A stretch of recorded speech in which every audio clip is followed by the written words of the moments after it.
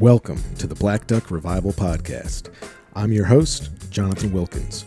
I'm excited to have you join me as I speak with a fascinating collection of folks, all of whom have in common that they've made a way for themselves by finding an intersection between thoughtful consideration and the tactile work of getting their hands dirty.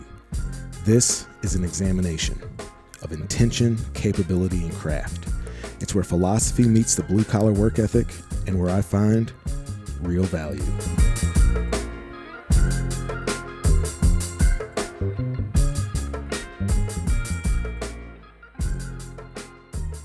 Hey. Welcome back to the Black Duck Revival Podcast, folks. This week, I'm elated to tell you that I'm joined by Thomas Campbell of Asheville, North Carolina. Thomas is a metal worker, a fabricator, and an artist of phenomenal talent. He's also one of my best friends. I've known him since he was 17 years old, and I love this guy. It's an absolute honor to be friends with him. He's the kind of dude that it makes you feel good that he considers you a friend. He's also one of the most fun people to talk shit with that I've ever met, and I'd say thus far this is my favorite podcast to date. And I think that's because I got to spend a couple days with Thomas some weeks back. You might have seen it on Instagram. We built a smoker together, or more aptly said, Thomas built a smoker while I handed him things and took pictures. And I feel like that happening was a testament to our friendship and how much we care about each other. And I think that comes through on this podcast. So I would invite you to listen to this episode recorded in Asheville, North Carolina a few weeks back with my good friend, artist, metal worker, fabricator, Thomas Campbell.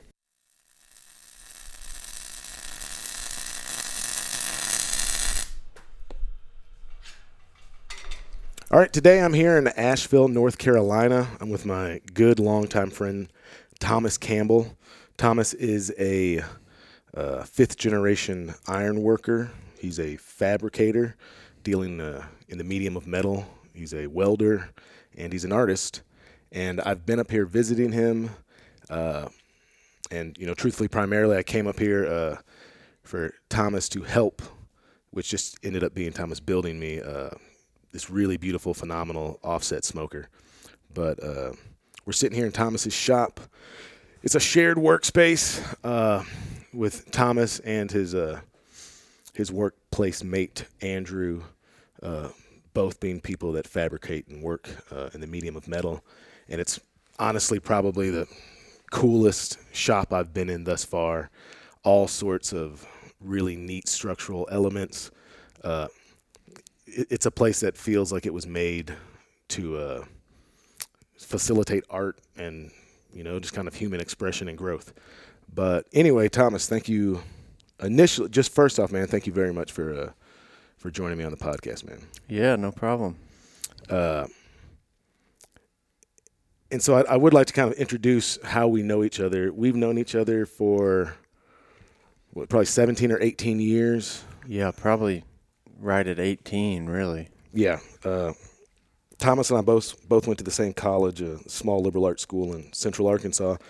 And I actually started school with his older sister, Lydia, who's a few years older than him.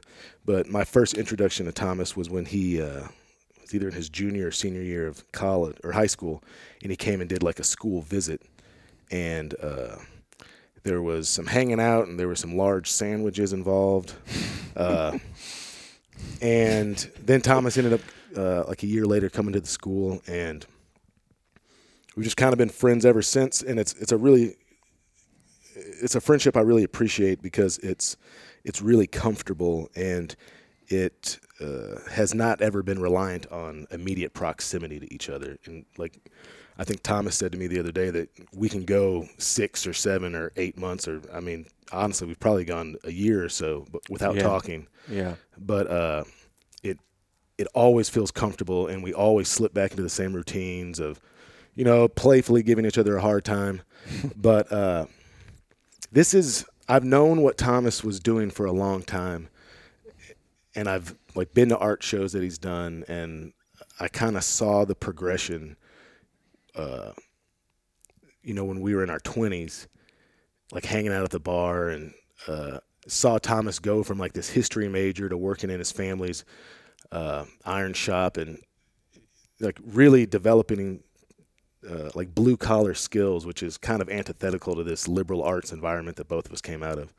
And I always felt kind of a kindred relationship to Thomas because of that. Because we were in our crew, we were both kind of the two guys that chose to do blue collar work intentionally.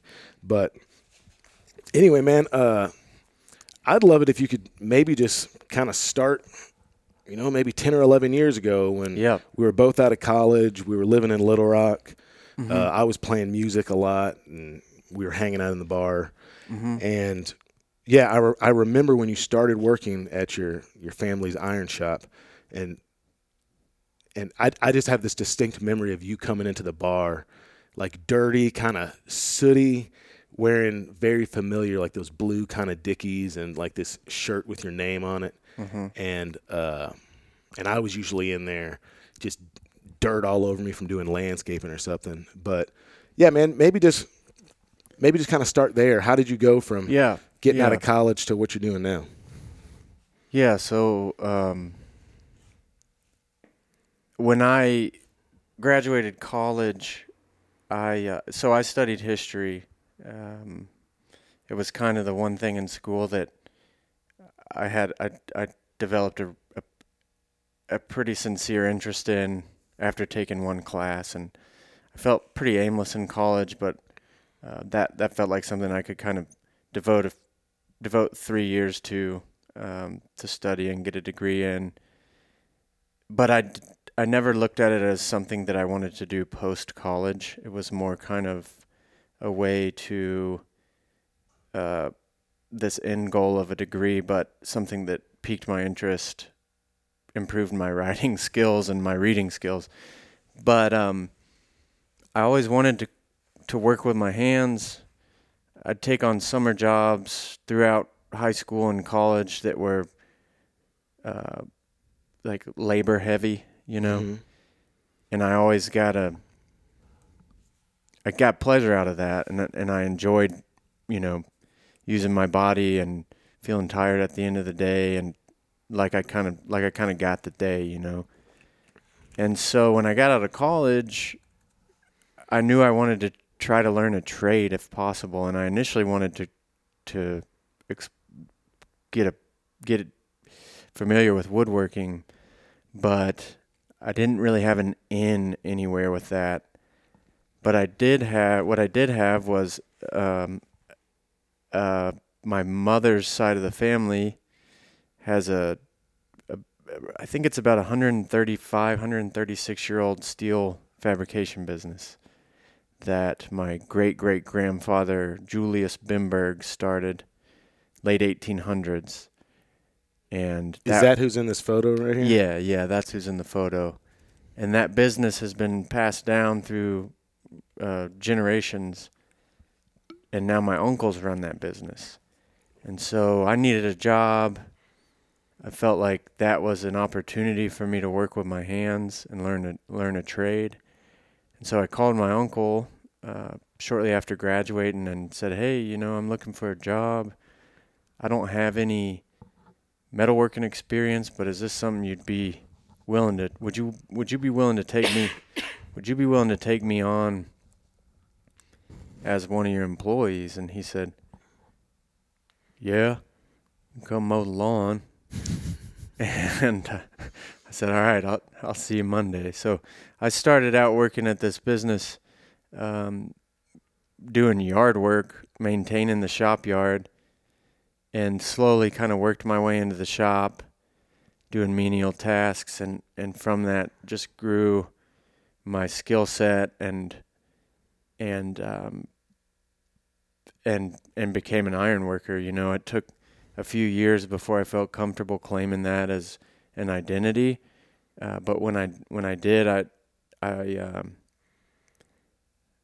felt really proud of that, and having that familial tradition tied into it makes it that much better for me. So that's kind of how I got into metalworking, and I worked that job for almost probably about 7.5 years. And that I view as kind of my main education. That was, and just to give some detail, that is a large industrial steel fabrication shop. It started as a blacksmith shop. Through generations and modernization, morphed into a fabrication shop. And we did a lot of work for power plants and granite quarries. Everything was being moved around the shop on a 10-ton ceiling crane. Big, big, big work. And that's what I cut my teeth on. Yeah, so that's kind of where it started for me. Yeah, so man, there's like 10 different things tangents I want to take off of that. And some of this I almost feel like I'm cheating because I know a lot about you and we talk about this stuff a lot. Yeah. But something that we have both have kind of understood to be part of our identities is this devotion or this appreciation to manual labor. Mm-hmm. And I think both of us find nobility in that. Yeah. And you were talking about you liked working these summer jobs where you were tired at the end of the day. So I do want to get into some of the specifics. I mean, Thomas has the best stories ever about working at this shop, and he does the best impersonations of these fellas that work at the shop. And I totally get it because I've spent a good portion of the last 15 years working in like blue collar environments in Central Arkansas. And I don't know these guys, but I know these guys. Right. But man, why do you find value in that work, in working with your hands and not just working with your hands, but I really connect with the idea of being physically tired at the end of the day. And I know exactly what you're talking about. Just a couple days ago, we were talking about when you're just using a sledge all day long and you wake up in the morning and your hands are kind of like cramped into this claw. Locked. Yeah. Yeah. And you're probably one of the only people I know you're the only person I went to college with that understands that. Mm-hmm. So why was that something that you were not only willing to endure, but you kind of sought? That's a good question. I think there's agency in it for me. There's this kind of tangible factor to labor, and especially skilled labor. No, I shouldn't say that. Any form of labor, I think. There's this tangible aspect of it where you may start at the beginning of the day, whether you're digging a ditch or building a big conveyor truss or framing a house. You see that progress at the end of the day. Mm-hmm. And that progress comes from your work and your work and your commitment to that work and your skills. And, every day is different in that one day you might make a bunch of headway. And the next you might run into and this happens more in my shop than in my previous work. But with that comes critical thinking and problem solving that can be really rewarding as well. I think a lot of my desire to do a skilled form of labor out of college stems from, I've thought about this a lot actually. I think a lot of it stems from, I was an athlete growing up. Mm-hmm. I played a lot of sports, and that kind of dominated all my time from 4 years old till I graduated high school. And the daily commitment to practice, to trying to get better at that, to develop improvement, to push yourself to do the best you can. whether it's on an individual basis or a team basis, I love that. I love how can I improve this thing I'm doing? How can I take this job on even though I've done it 1,000 times? I'm going to take this on and practice it, and with the hope that something from it will click just that much more to increase my improvement at this skill that I've made my career, you know. You're looking for an upward trajectory in your life. I think so. I also just want to, whatever I'm committed, like, I've thought about this a lot working on the smoker, and I don't want this, I hope this doesn't come off as like any form of arrogance at all, but like, I can't half-ass stuff. Mm-hmm. If I commit to doing something, I'm going to try to do it the best I can. And that bites me sometimes, you know, but I guess there's so much room for that in what I do. Does that make sense? Yeah, no, absolutely. And, you know, I go home plenty frustrated, but I also go home plenty of times feeling like I got that day, I earned it, and I'm going to chill now, you know, yeah, and rest for tomorrow. And, but yeah, I think the root of all this, a big part of it is growing up playing sports and that commitment to that devotion to that, because that's a craft too. That's a skill that you're developing. Yeah, man, you've talked a lot about on this trip about craft. Yeah. And I'm into it, man. I mean, it's largely what this podcast is about. Mm-hmm. But what is your definition of craft? Oh, shit. You know, it's funny. I have a mentor named Hoss Haley, and he's a sculptor in the North Carolina area. And this shop the shop I'm in is actually his old shop. So a lot of the, like, as you've noticed the last 3 days we've spent here, every part of this shop, every modification to the shop was clearly done with intention. Mm-hmm. And that's all Hoss. Most of 98% of this in here was Hoss's creation. Incredibly well thought out. Yeah, and Andrew Hayes is my shopmate. He's a sculptor, makes really beautiful work. We're benefiting from that. But what I'm getting at is we all kind of talk about this regularly when we're together, Andrew, Hoss, colleagues I have in the field. And I was having lunch with Hoss the other day, and he was making the point that I think we need to think about craft as less of a noun and more of a verb. And expound on that if you can. Well, I think like, you know, I've thought about it quite a bit since we had the discussion, and like there's an activeness to craft. There's a, you know, craft is the end result of maybe a sculpture that I make is considered craft.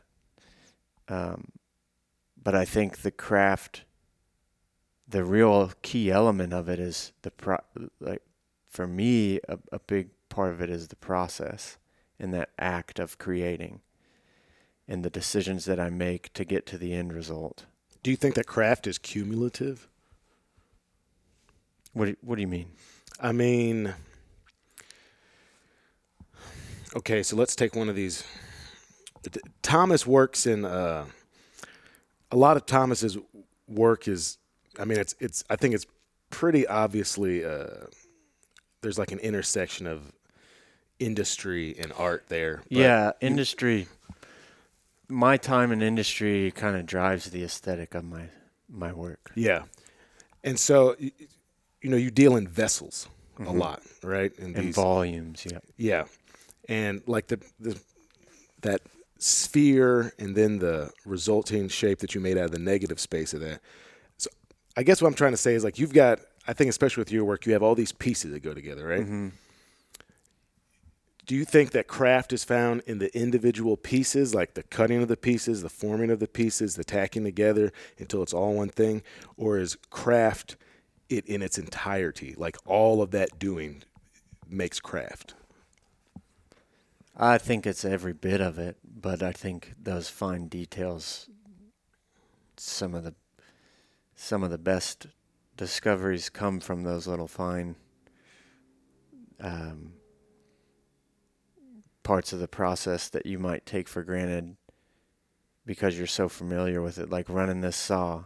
I run this saw all the time when I make sculpture, but I'm still trying to sort through new ways to use it, Mm-hmm. you know? I might, you know, you can aimlessly start making a piece of sculpture, and just by getting those gears turning, there's potential.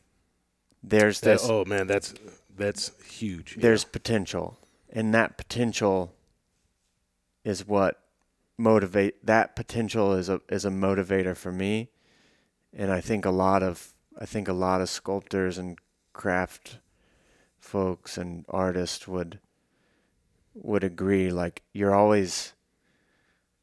I think you're always in a way kind of chasing that potential. Absolutely. Yeah, that's huge for me too, man. Is I talk a lot about like human potential Mm-hmm. and the realization of your fullest potential or Mm-hmm. possibility of it. And it's I'm in this weird conglomeration of like hunting and cooking and Mm-hmm. making things. Like it's this weird space that I exist in. But I feel like we've discovered even more overlap in how we look at stuff, over the last few days than we realized. Like when I was making those hush puppies last night, and you were getting tickled because I was kind of doing the same thing with your work that you've been giving me shit for doing with my I haven't work. been giving you shit, man. What are you talking about? No, there's been moments where we're in the shop and I'm very particular with certain things, and there's been a few moments where I think maybe Jonathan certainly understands that, but I think to someone it can seem kind of ridiculous. It can seem kind of extreme to get so caught up in the tiniest little detail that you want to have right. Like, what's wrong with that just being a little off? Well, last night after we've been working on the smoker, Jonathan's frying up some catfish and hush puppies, and I can't remember what happened, but it was cream corn. I couldn't find any cream corn. He couldn't find any cream corn, and he kept apologizing for having to, come up with a substitute approach to cream corn, and I just kind of started laughing and said, "You see, we're not that different. Like this is you're doing the same thing about the cream corn as I would do with some element of this metalwork that we're doing on the smoker, because the cream corn is the way you do it." Yeah, and there's a reason for it. And I think you're also speaking to... It's all about the cream corn. I think that we both...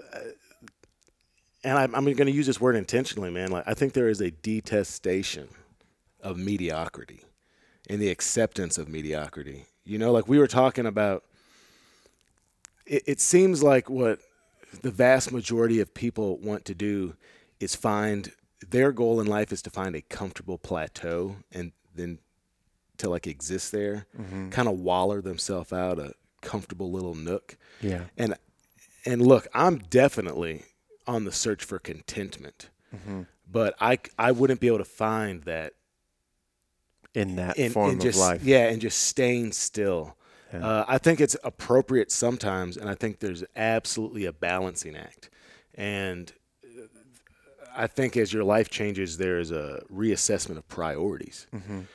But, just like, I say this, man, like, what is that? I can't even remember the reference I was going to use, but just this idea of like someone that gets into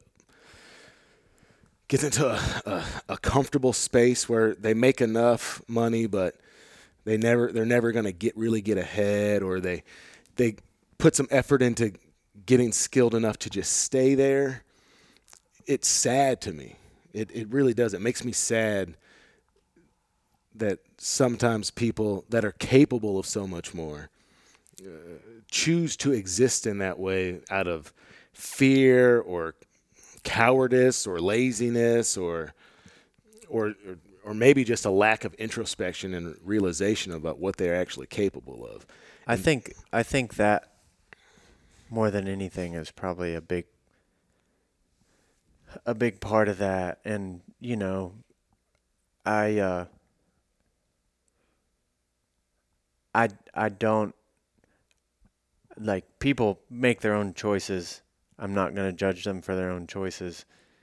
And a lot of people are happy with that approach to living, and there are certainly days where I wonder if maybe I should have kept just the novelty of having a paycheck every week is amazing. Yeah, big time. It's amazing. And you, in a way, kind of take that for granted when you're getting it. And then when you just, like me deciding to go out on my own and leave my family's shop, there's honestly not a day that goes, well, not a week, I'd say, that goes by where I don't think about that. And to be clear, like, I hope I'm not out of line saying this, but you were probably, if you wanted to maintain that, you were on a track to like be the next generation to be running that shop. Yeah, that was made fairly clear to me. I have two cousins who work there who are in line to take it over. And I think, we all worked there about the same amount of time, and we were close. I loved them, and I think it would have been three of us, Mm-hmm. So I get that lifestyle. I long for it occasionally. Sure.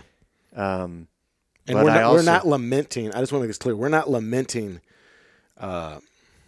working a job for a long time, or that kind of American dream of like getting a great blue collar job and keeping that. I think what we're saying, any job. Any job. I think what we're saying, or at least I'll speak for myself, what I'm saying is that I cannot be satiated without, like, in a macro sense, being able to step back. Like, I always say, I want my life to look like how they tell you a mutual fund should look. Mm-hmm. Like, if you look at it close up, you're going to have these big dips and valleys, but if you look at it over a long period of time, you have a steady upward trajectory of improvement of skill and refining your idea and your voice. Yeah. And allowing yourself space to evolve.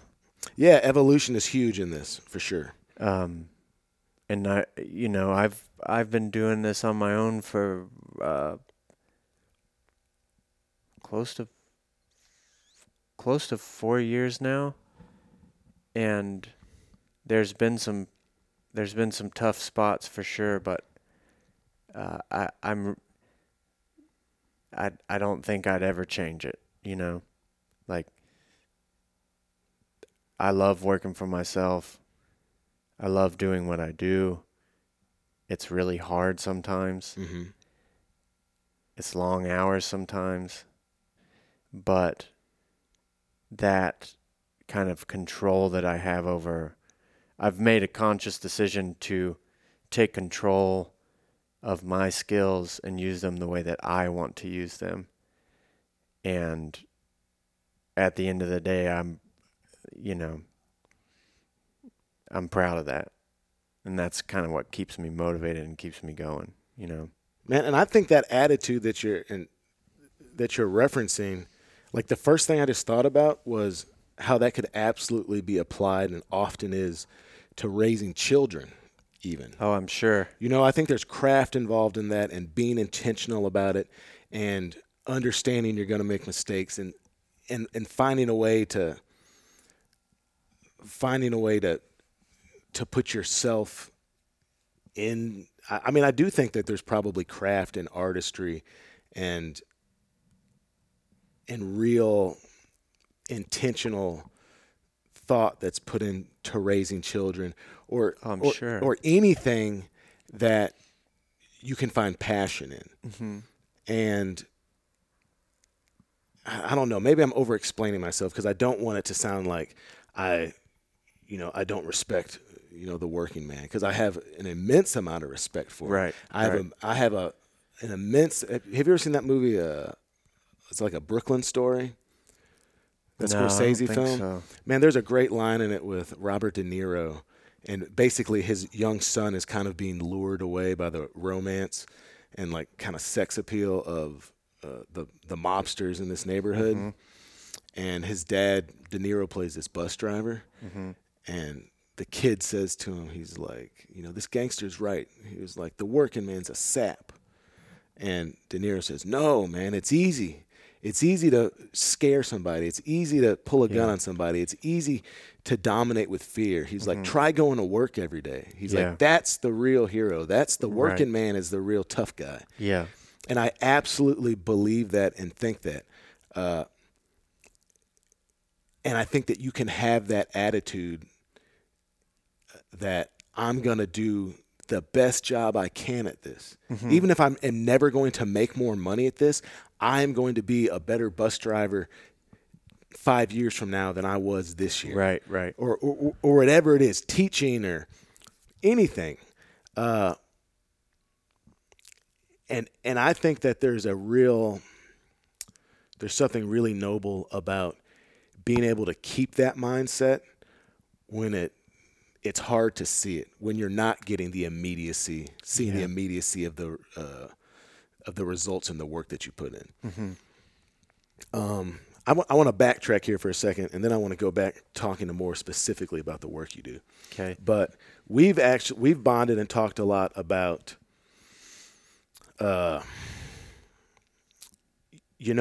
this idea. I don't know what else to call it, but like kind of earning your way into a space with hard work, or enduring some hazing, or just having to prove yourself to folks that have amassed a skill set. And then I think we both see a lot of value in that, and then we both also understand that can often enter a place of toxicity. And oh yeah, it's a fine line. Yeah, and I think a lot of people, I think they trip back and forth over that line a lot. Mm-hmm. And without like exposing any of the folks that you like worked with that you have a tremendous amount of respect for. I'm really always struck with how much respect you have for the dude you worked with at your family's shop. Mm-hmm. But I mean, maybe let's discuss that a little bit. How, like, where do you see that line, and where do you kind of try to emulate the aspects of it that you see as useful, and then step away from the stuff that can enter a more damaging space? Like that. You burning. Like, remember talking about like you burning your eyes? Oh yeah. So with welding, you can get what's called flash burn, where the light of a weld, the light that's created from welding is so bright that you have to shield your eyes from it with a really dark lens. And if your bare eyes get exposed to that light, you can burn your eyeballs. Mm-hmm. And it's a horrible, horrible, horrible pain that I would wish on no one. Just no relief from it. No relief from it. Your eyes heal quickly, so you're dealing with it for you're dealing with that initial pain for 12 hours, but then it just feels like you have sand in your eyes for a few days. But that initial pain, it feels like you got glass in them, and you can't close them for comfort. You can't open them because they're incredibly sensitive to light. So anyway, we don't need to get into all that. But I've had that happen twice, and the first time it happened was in industry, and was working with a guy who I was kind of eyeballing. We were working on this big granite shaker, which basically shakes down granite to different sizes and separates those sizes. Kind of like a giant gold pan or something. Yeah, and it's like, a big, massive kind of box-looking deal on huge springs that allow it to shake. And we were lining all these bars up that made a certain like a bracing for a screen, and there's a bunch of lines. So this guy I'm working with is a bunch of bars. I mean, this guy I'm working with is in the back of this shaker, and I'm on the front end wrestling these bars into place on these lines we've popped. And my job is to get it in line and then say, all right, it's good, and he tacks it. Well, he's jumping the gun and keeps tacking it when I'm still looking to line everything up. This probably makes no sense to anyone listening, but you get the idea. I see him. He flashes me so much that day. That sounds kind of creepy. I get so many flashes of his weld from that day, and I remember I went home, didn't think anything of it, and then I was driving up Cantrell Hill in Little Rock. Yeah. The sun's coming down, and my eyes started watering, and I was like, oh, man, that's weird. Still didn't really think anything of it, and then I woke up in the middle of the night just, terrified. Thought I was blind, Wow. Yeah, I didn't know what was going on, and somehow I managed to, grab my phone, and I thought of my uncle's the letter in his first name, and I knew, where my phone icon to call people was on my phone. So located that on my phone, opened my eyes real quick, pressed it, and then I knew, well, B, my uncle's name starts with a B. Let me find we're going to be at the top, Mm-hmm. So I got there, open him up real quick, call him. I woke him up, and he's just I'm panicked, I don't know what's up with my eyes. I can't open them, I can't close them, blah, blah. And he's just kind of said, he was very sympathetic. And then he kind of said, well, I mean, it's just kind of something you got to deal with. Yeah. You're going to have a long night. And he's right. And so I had a long night, and then by the morning they start feeling better. So since I had called him, I felt okay, maybe not showing up to work quite on time. Mm-hmm. I showed up an hour or so late, and my eyes are swollen, and the guy the word had gotten around the shop, because it's high school. Yeah. And there were some guys in there. The old young pups got initiated. Yeah, there was some guys in there who, I work with I'd probably been working there for 3 years at that point, 4 years at that point. And, some of those guys come ask you how you're doing, and other guys kind of tease you. And then the guy who burned me, I don't really regret this, but the guy who burned my eyes tried to tease me about it, and I kind of flipped, Yeah. And that's because you were hurting. I was hurt, man. I was hurt. I was bad hurt. And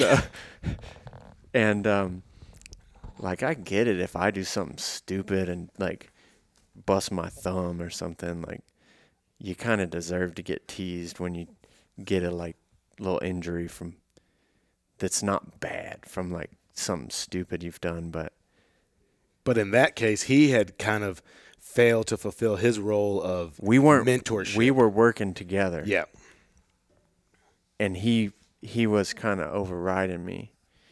And that's what caused my eyes to get. This story's probably gone on too long, but I guess with drawing the line, like, and that, well, maybe what we're getting at is like navigating that environment when you step into it. Like I stepped in as a college boy, that's what they saw, a college boy, and I got teased because I picked on and made fun of starting out by a few guys who.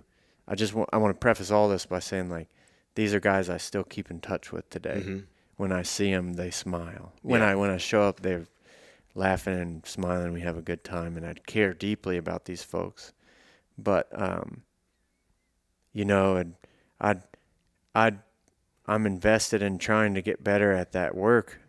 So we'd be making like a big ass vessel in the shop that's like 20-foot diameter and 60 feet long, and I'd kind of be staring at it, mesmerized by it, because it's just this massive thing, and guy who's building it would be like, I didn't teach you how to make that in college? They didn't teach you that, huh? Yeah. And I'm kind of like, yeah, they didn't, but you can teach me. Like, I would love to learn from you, And I think there's this dance of, like, sincere kindness,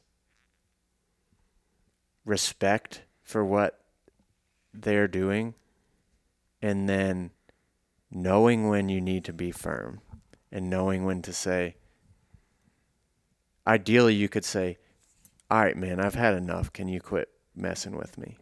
Yeah, but that's not how it goes. You got to bow up a lot of times. And I like, one of the guys I had issues with the first 6-7 months I worked with there, I feel like I finally got his respect by like just flipping out on him, Yeah.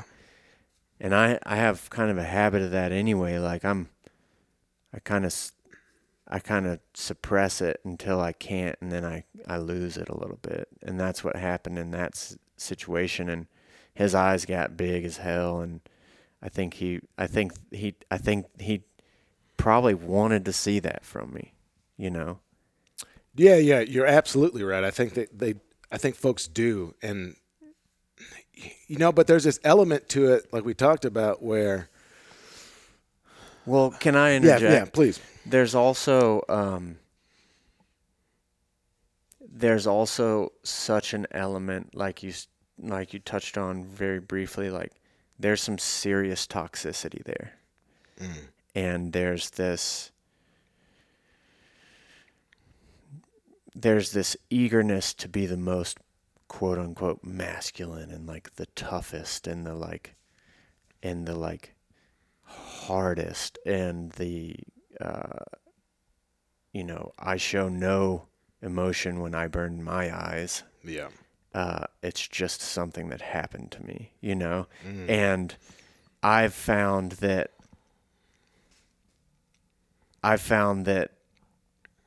one of my favorite things about that shop was cutting through that bullshit and getting to the person. Yeah. And realizing this is a facade. This is a mask, and this is like you're comfortable in it. But like, you're crying to me now about how much you love your daughter. Yeah. And you do, the further removed I get from that, and this is such a ramble here, but like, I think there's a lot of masked pain by plenty of people who feel like they can't let that out. And in a way, my friendships with a lot of the guys I worked with, they developed a comfort with me where I think a tiny bit of that came out. Mm-hmm. I've seen my coworkers cry. Which like we're talking about like mostly 60 or 65, 55-year-old men. Yeah. And there's some weird purity in there, you know? You're finding empathy for them, man, which is super important. Because Yeah. in a lot of ways, they're working with the tools they were given. Exactly. And the Yeah. tools they were allowed. Mm-hmm. And, yeah, man, this is actually a pretty righteous segue into the work you do, because, like, one of the things I like and respect about you so much is that, you know, in so many ways you are, you know, you'd be like kind of a traditionally like man's man.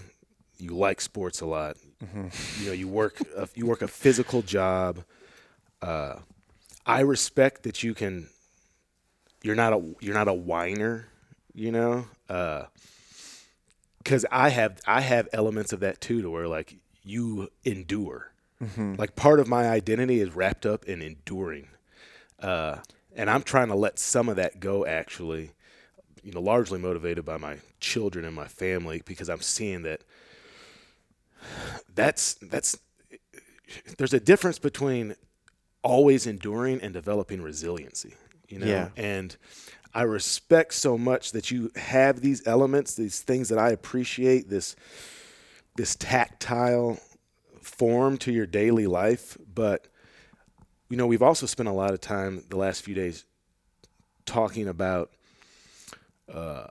your investment in this artistic community. And, and please don't take this as, I actually find a lot of joy in finding, like, making this realization about you, but I don't think that I don't think I fully quantified you as an artist. Oh, I don't know that I fully quantify myself. I struggle with that. No, man, like you have it. It's the approach that you're bringing to stuff. That's where the artistry is. You know what I mean? Like, and I've Right. talked about, like Haas was saying, craft is active. yeah. And man, I like so appreciate it. And I have a lot of admiration for it too. Oh, thanks, Jonathan. And man, you know, and especially because our relationship is, there's so much ribbing back and forth with each other. It's, you know, it is kind of weird to say this, but so what am I? Am I 4 years older than you? 3, 4? You're like, what, 46? Man, dude, I almost said something to you, man, about your family. No, you're 39. 38. Yeah, you're a little less than 4 years older than me. Yeah. And because I met you when there's such like a big gap between like 17 and 20. When I met you, I think I always have kind of had this, there's like a slight little brother Oh yeah. motif to it. And it's so joyful to move. And I've always respected you, but to move past that to like really having admiration for somebody. And I feel like that's kind of fully got encompassed in this weekend, and like really see how you work and see what you do, how you live your life, Yeah. seeing your home. Like, and I told you when we were having lunch the other day, you know, most of the people that I associate with, they don't do anything in their house as far as, you know, if their water heater breaks, they call a plumber. If they got to put a sink in, they call a plumber. If, you know, they're not going to paint the exterior of their house. They're not going to patch a hole in the roof. They're not going to install cabinets.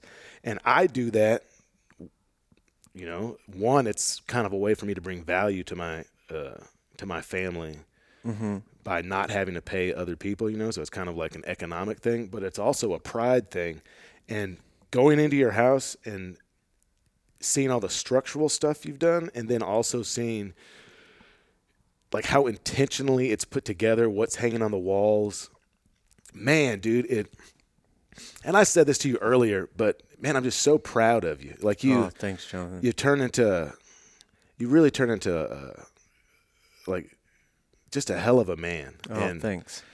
I won't say these nice things about you ever again. But yeah, man. So let's kind of move. Let's talk about your artistry and like let's talk about your house. Like you're very mindfully consuming from other artists and then displaying that work, and you've got like an ethos behind that. Right.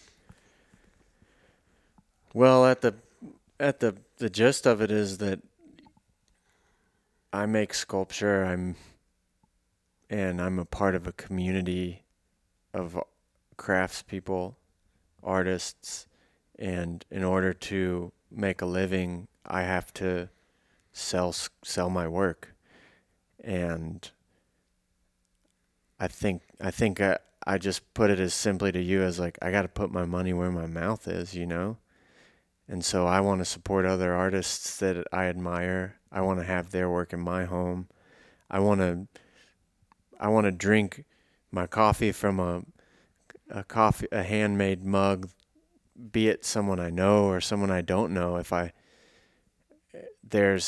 It's kind of crazy how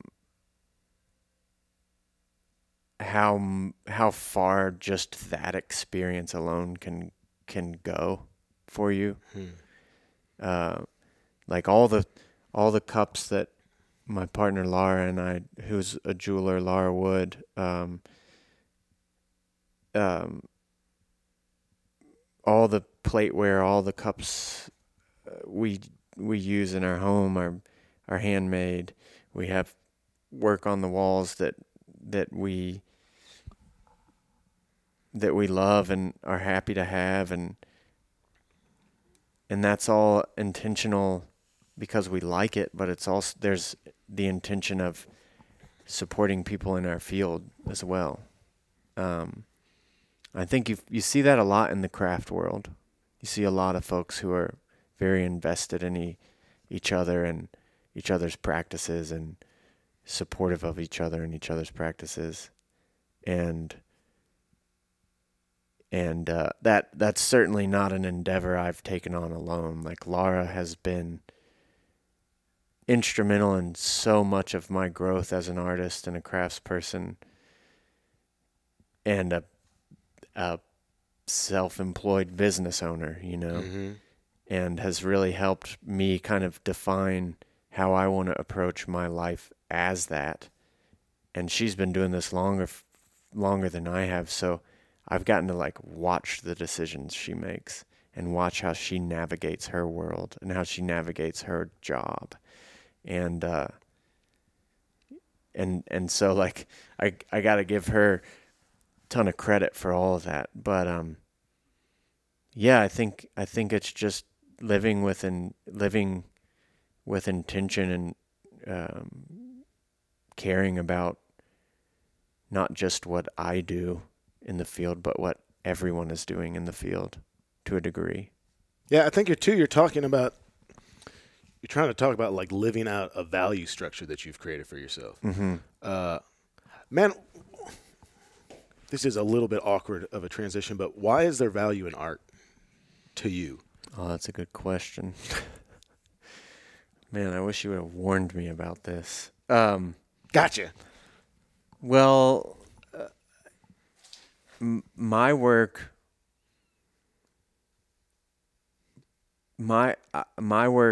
is a reflection of where I've come from, in the sense that I learned the steel trade at my family's business. My uncle learned the steel trade at my family's business. His dad learned the steel trade at my family's business. That would be my grandfather. My grandfather's dad learned the steel trade at my family's business. My great-great-grandfather started the business. So generations pass, and there's people in our family from each generation who are learning the trade there. But I'm the first one of the family to take those skills and take ownership of them in my own way. And so for me, art is that. Art is honoring that tradition, honoring my family, in a way, highlighting like, I think it's amazing that my great-great-grandfather started this shop and it's still going. It's like one of the 10 oldest businesses in Arkansas. And that's the root of everything I do. Now, that doesn't mean that everything I make is like, what's this work about? Oh, it's about a steel shop. Dude, I love I love those impersonations. It's not that. It's that, like, I have such a I hold that place in such high regard, and I want honestly, man, like, a lot of it stems from, like, I want to make my family proud. You know, when I left, it was like, and if anyone in my family ever listens to this, like, forgive me if I'm wrong, but it felt kind of like, what the hell are you doing? You know? Yeah. And now it's more like, when I go back to Arkansas, it's like, hey, what are you doing? What you been up to? You know, let's see it. Dude, that transition is incredibly validating. It is, and it's comparable. It's comparable to that moment where, when I first started at the shop, and, you know, a year in maybe, I was like, all right, I got these dudes' respect. It's come. I can feel it, you know, and we can get all this other shit out of the way, and we can work, and through that work, we're going to get to know each other. And, like, I'm a caring, compassionate person. So I'm going to, like, I've got an in. I'm going to get what I'm going to, like, I want you to open up, you know? Like, it was honestly, like, kind of a little challenge I made for myself. Like, we're not going to have this surface bullshit. Like, it might be like that, you know, 70% of the time, but I'm going to tap into you. We're going to get to the marrow. Yeah. Like, you and I openly have this friendship, you know? Sure, yeah.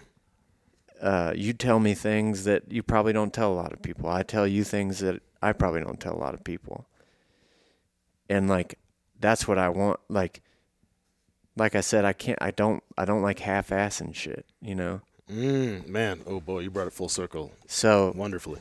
And I think that, you know, you can get burned by that, but, like, you have to allow yourself the space to experience and broadcast vulnerability. Yeah, and, like, plenty of times you're going to get let down by that approach, but I'd rather live my life that way than like, I can't half-ass it, you know. Hey, dude, I so identify with everything you've said in the last 5 minutes, and it's, you know, I kind of told you this before, but so, I mean, you're talking about, like, existing on this scale, and this is something that's very important and resonant to me, existing on the scale of continuum, and then kind of like in your own life trying to exhibit some form of propulsion. Mm-hmm. Right? Like propulsion for yourself. Propulsion. These are all words out of your old songs, Yeah, John. yeah. Man, God, we've known each other a long time. And, like, you know, propelling, you know, truthfully, society in some way. And, you know, I come out of this, like, you know, my mom was a college professor. My dad was an educator. My sister's has a doctorate in education, and she's an educator. My older sister's a lawyer. And that's kind of like my family's, that's kind of like their legacy. And then, you know, they sent me to Arkansas to go to this, you know, well-respected liberal arts school. And here I am 20 years later, and, you know, I get attention for cooking raccoons. Yeah. You know, and it's, like, especially with my dad, and it's a weird thing to admit, but, like, my father, I always felt my father loved me. I think there was a large time period in my adult life where my father did not understand what I was doing. And I think that he would not have said he was proud of me, you know? And when he lived with me, for those few months, and then eventually he got sick and passed away. And it's, he was an old school dude, man, and he couldn't say this to me, but he said it to like my mom and my sisters and my wife's because he knew it would get disseminated to me. Mm-hmm. But he said, I've always wondered what he was doing. Mm-hmm. I never understood what he was doing. And now I think I do. Yeah. And I think it was because, he moved in that house with me. He saw that I did all that work myself. Yeah. He saw that he really appreciated that, like, I worked hard. Yeah. Like he told my mom, that boy works his ass off. Yeah. That's like one of the proudest moments of my life. Right. And I think too, like there was a sense, it was this weird transition where I think there was a little bit of admiration even, and I think that's what you're talking about with your family and those dudes you worked with, to where, part of the reason I'm so aggressively myself and so intentional in the way I live is because those are things that my father instilled in me. Yeah. And I think in some ways he never fully realized. And so seeing some of that realization through, like, his child was, or just someone he had a part in. Mm-hmm. I think he recognized where some of that came from. Oh, I'm sure. And yeah, man, like talking about going back, when you go back to Arkansas and go back to that shop, and that there's like a genuine interest in what you're doing, I think that there's a level of admiration for it.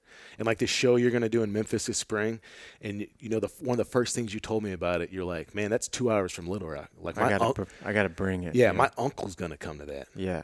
I hope. You better show up. I imagine so. Man, real quick, because we are kind of like getting into like, trying to keep it around an hour, but man, maybe spend just a few minutes describing your work to people, and then we'll let people know how they can go and see it. It's and I told you the other day, man, I remember like the first time you made this like little metal rose. Oh, and I saw it in the bar. Yeah. And I even remember, and I almost don't want to admit this, but it goes with what we've been talking about. This was, shit, man, it was like 12 years ago or something. But I think I even remember being like, I don't want to say irked, but I thought it was maybe like a little bit precious, which we've talked a lot about how I'm really against stuff being precious. Mm-hmm. And seeing, well, there's a lot of beauty in precious things, Jonathan. Well, you know what I'm talking about, man. I know exactly. I'm talking about, by precious, I'm really talking about stuff being performative and not based in intentionality. Yeah. And I think maybe I misinterpreted that a little bit, and I do think too, and we've talked about this a little bit, I think there was maybe even a slight bit of rivalry between us, with being the guys who worked with their hands. But man, like seeing where that started, and then seeing what you create now, and how like you have a breadth of work after this many years. Like I think you have a very recognizable style. I'm probably not as educated on artistry in this space as other people, but like it seems like you have a very recognizable style. You have reasons for doing everything the way that you're doing, and it exists on this familial continuum that I think is incredibly cool and incredibly righteous. So maybe just describe a little bit like the work you're doing, and then we'll tell people how they can go see more of it. Yeah, so no one will ever see that little flower I made. Do you still have it? I have no clue where that is. Maybe my mom and dad have it or something, but that was a jumping point for me. I think I got on YouTube and like looked for like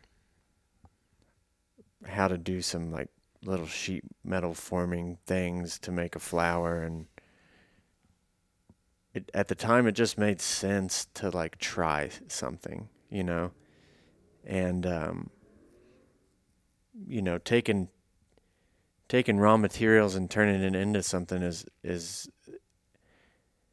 in a way it was kind of liberating from the grind of um, industrial work, and there's this moment where I did, I think, realize, as shitty as that thing was, like, I'm capable of turning this into something more than just industrial application. And you feel like you fully became a creator? No, not at that point. I think I realized potential to be that. Yeah. And it was just curiosity that kept me making stuff I would never show anyone today, you know? But there's value in that work for me, because, like, thinking about that now, I'm like, I didn't have to do that during my lunch break, you know? I didn't have to stay after work and do that, but I wanted to. And that's, I think, like, the root of, I think that's what got you doing what you're doing. Yeah. Initially, it's a curiosity, and then it morphs into something more than that. And then from there, it pivots into, maybe this can be a living, and then you work towards making it a living, and then you're working towards how to evolve it, how to progress it. Anyway, the work I make now, I make primarily sculpture. I do fabrication work that is more reliant on kind of design and not fab work that's quick and dirty. It's always fabrication work that needs to be super tidy, to tight tolerances. And honestly, a lot of the fabrication work I do is for other artists in different mediums. You know, I have a close friend who I make angle iron frames for. And she's a glass blower. And those frames then encase basically her glass work so that they can be hung on the wall. So my goal with that is for that frame to disappear. You know, it shouldn't stand out, but if you're looking at it, it better be tight. Yeah. But my own personal work is really reliant on industrial processes that I was exposed to when I was working for my family. I use a lot of the last 2 or 3 years I've been making a body of work called broken volumes that are faceted tubing forms that I make from flat sheet. I bend them so they have the tube has 12 flat surfaces that are created by bends, and then I take that tube and manipulate it into a new form. And there's a handful of processes in there that are I stumbled on this work by relying on those processes, trying things out. How did we make a cone at my family's shop? Well, a lot of times we'd have a cone pattern and bend it along very particular lines to then make that flat sheet turn into a cone. And I just spin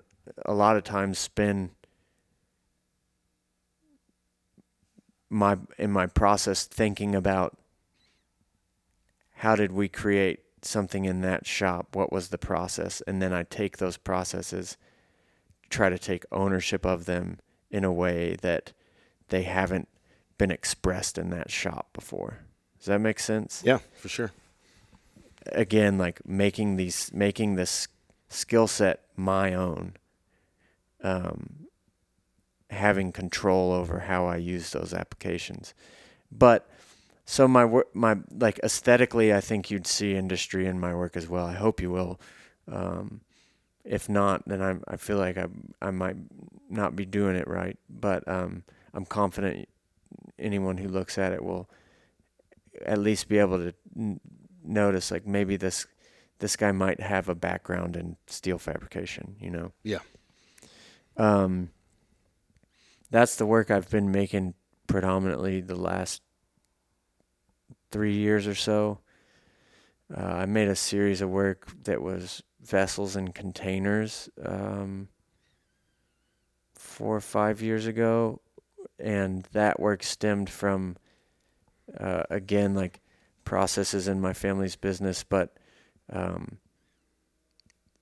I started making these boxes with mechanism and hinges, and it became, for me, it was about the interaction with that box. And we'll have to post a link to this stuff because it probably sounds so foreign. But I was making these boxes out of steel that you had to interact with to open and close. They have mechanism, and that work stemmed from, unfortunately, a pretty rough patch in my life where my Uncle Richard, who I worked with at my family's business, he got sick with pancreatic cancer shortly after I moved to North Carolina, and he went like that, man. He died really quickly, and Richard, more than anyone, I think I can point to as like as like my gateway into this. He really kind of took me under his wing when I started, and was like protective of me, and taught me in his own kind of stubborn, quiet way. And I just developed this amazing friendship with him. And when he died, my uncle and my mother, my other two uncles and my mother, asked me to make a box for his ashes. And so I made a very utilitarian box, lid screwed on, but I also helped put his ashes in there. And when I was doing that, it was like I was in that thing, opening it, closing it, thinking about this man, slowing everything around me was like, came to a halt, you know? And it was like this moment with that box, and I saw it in my mom, I saw it in my uncle, and that was like the first time I think they understood, not my mother, but my uncles, my other uncles and family members, like, it clicked what I was trying to do.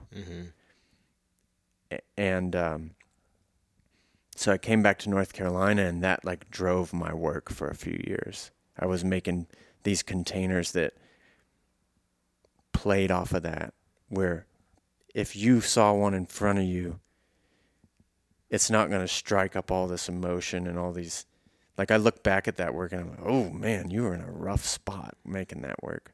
But if you saw it today, you'd be intrigued by it, and you'd mess with it, and you'd try to open it, you know, and it, whether that's a 20-second experience or a 60-second experience, that's kind of all you're thinking about at that point, you know?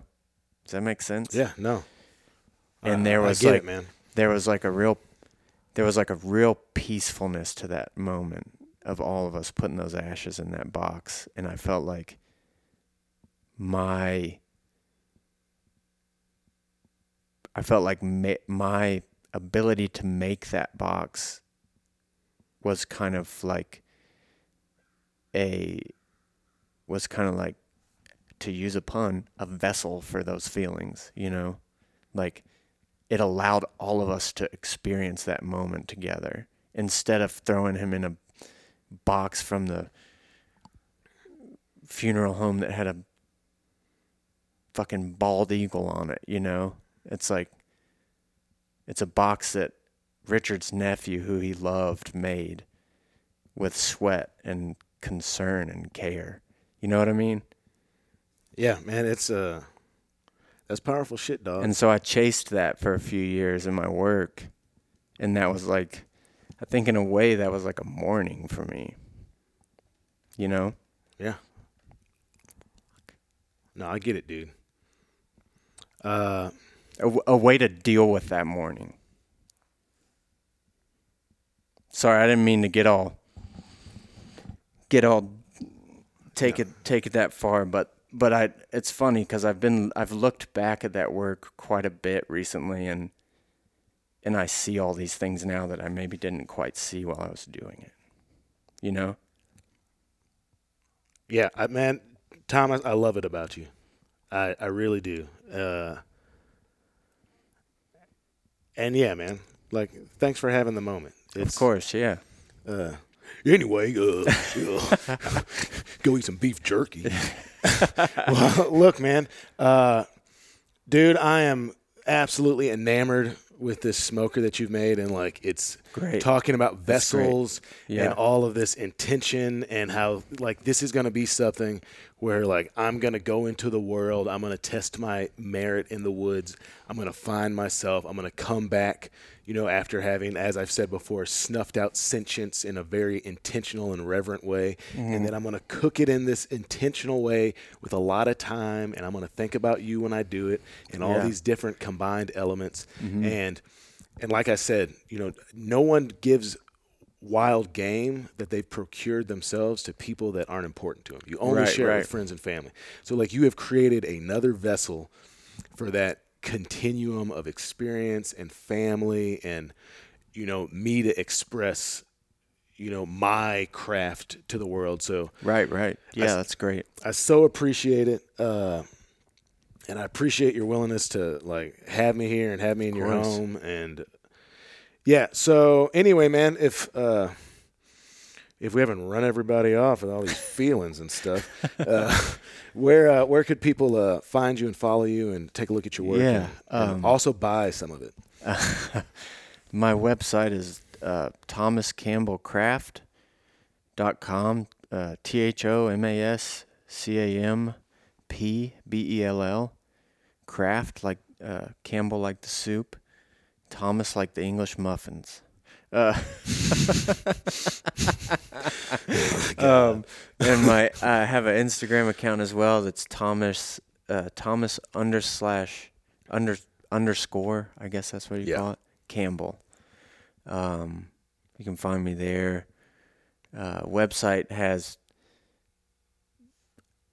most of the work I've made throughout my practice, and Instagram is some finished work and process, and you know, me celebrating when my favorite sports teams win. Yeah. Don't judge me.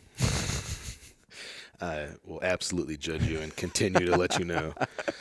All right, man. Well, dude, thanks. Of course. Thanks seriously so much, man. I've had a really, really awesome time, man, and I'm super stoked and proud to take this back to Arkansas and share it with people. Yeah. I can't wait to get down there and eat something that comes out of it. Yeah, maybe call me first, and I'll see if I've got time, man. All right. Well, yeah. Until next time. Thanks very much, bud. Yep. Thank you so much again for listening to the Black Duck Revival podcast. If you're enjoying what you're listening to, if you want other people to know about it, I certainly do. It would mean so much if you take a minute, leave a positive review, maybe even take a second or two out of your day and write a review. That helps so much as far as algorithm stuff and trying to get more people listening to the podcast. As always, this podcast is produced by me, Jonathan Wilkins, and Brian Sachs. The title track music is from Dr. Bionic of Cincinnati, Ohio. And also, as always, if you want to know what's going on at Black Duck Revival, if you want to come visit, maybe have one of our experiences, please look me up at blackduckrevival.com. We'll be releasing new hunt dates as well as fishing trip dates, probably at the end of February, beginning of March, something like that. So if you're interested, check back in around then. Also, if you just want to keep up with me in kind of more of a daily way, please follow me on Instagram. That's blackduckrevival.com. I'm posting food stuff, hunting stuff, podcast stuff, Black Duck stuff. So thank you for joining me. I hope you enjoyed this, and we will see you next time.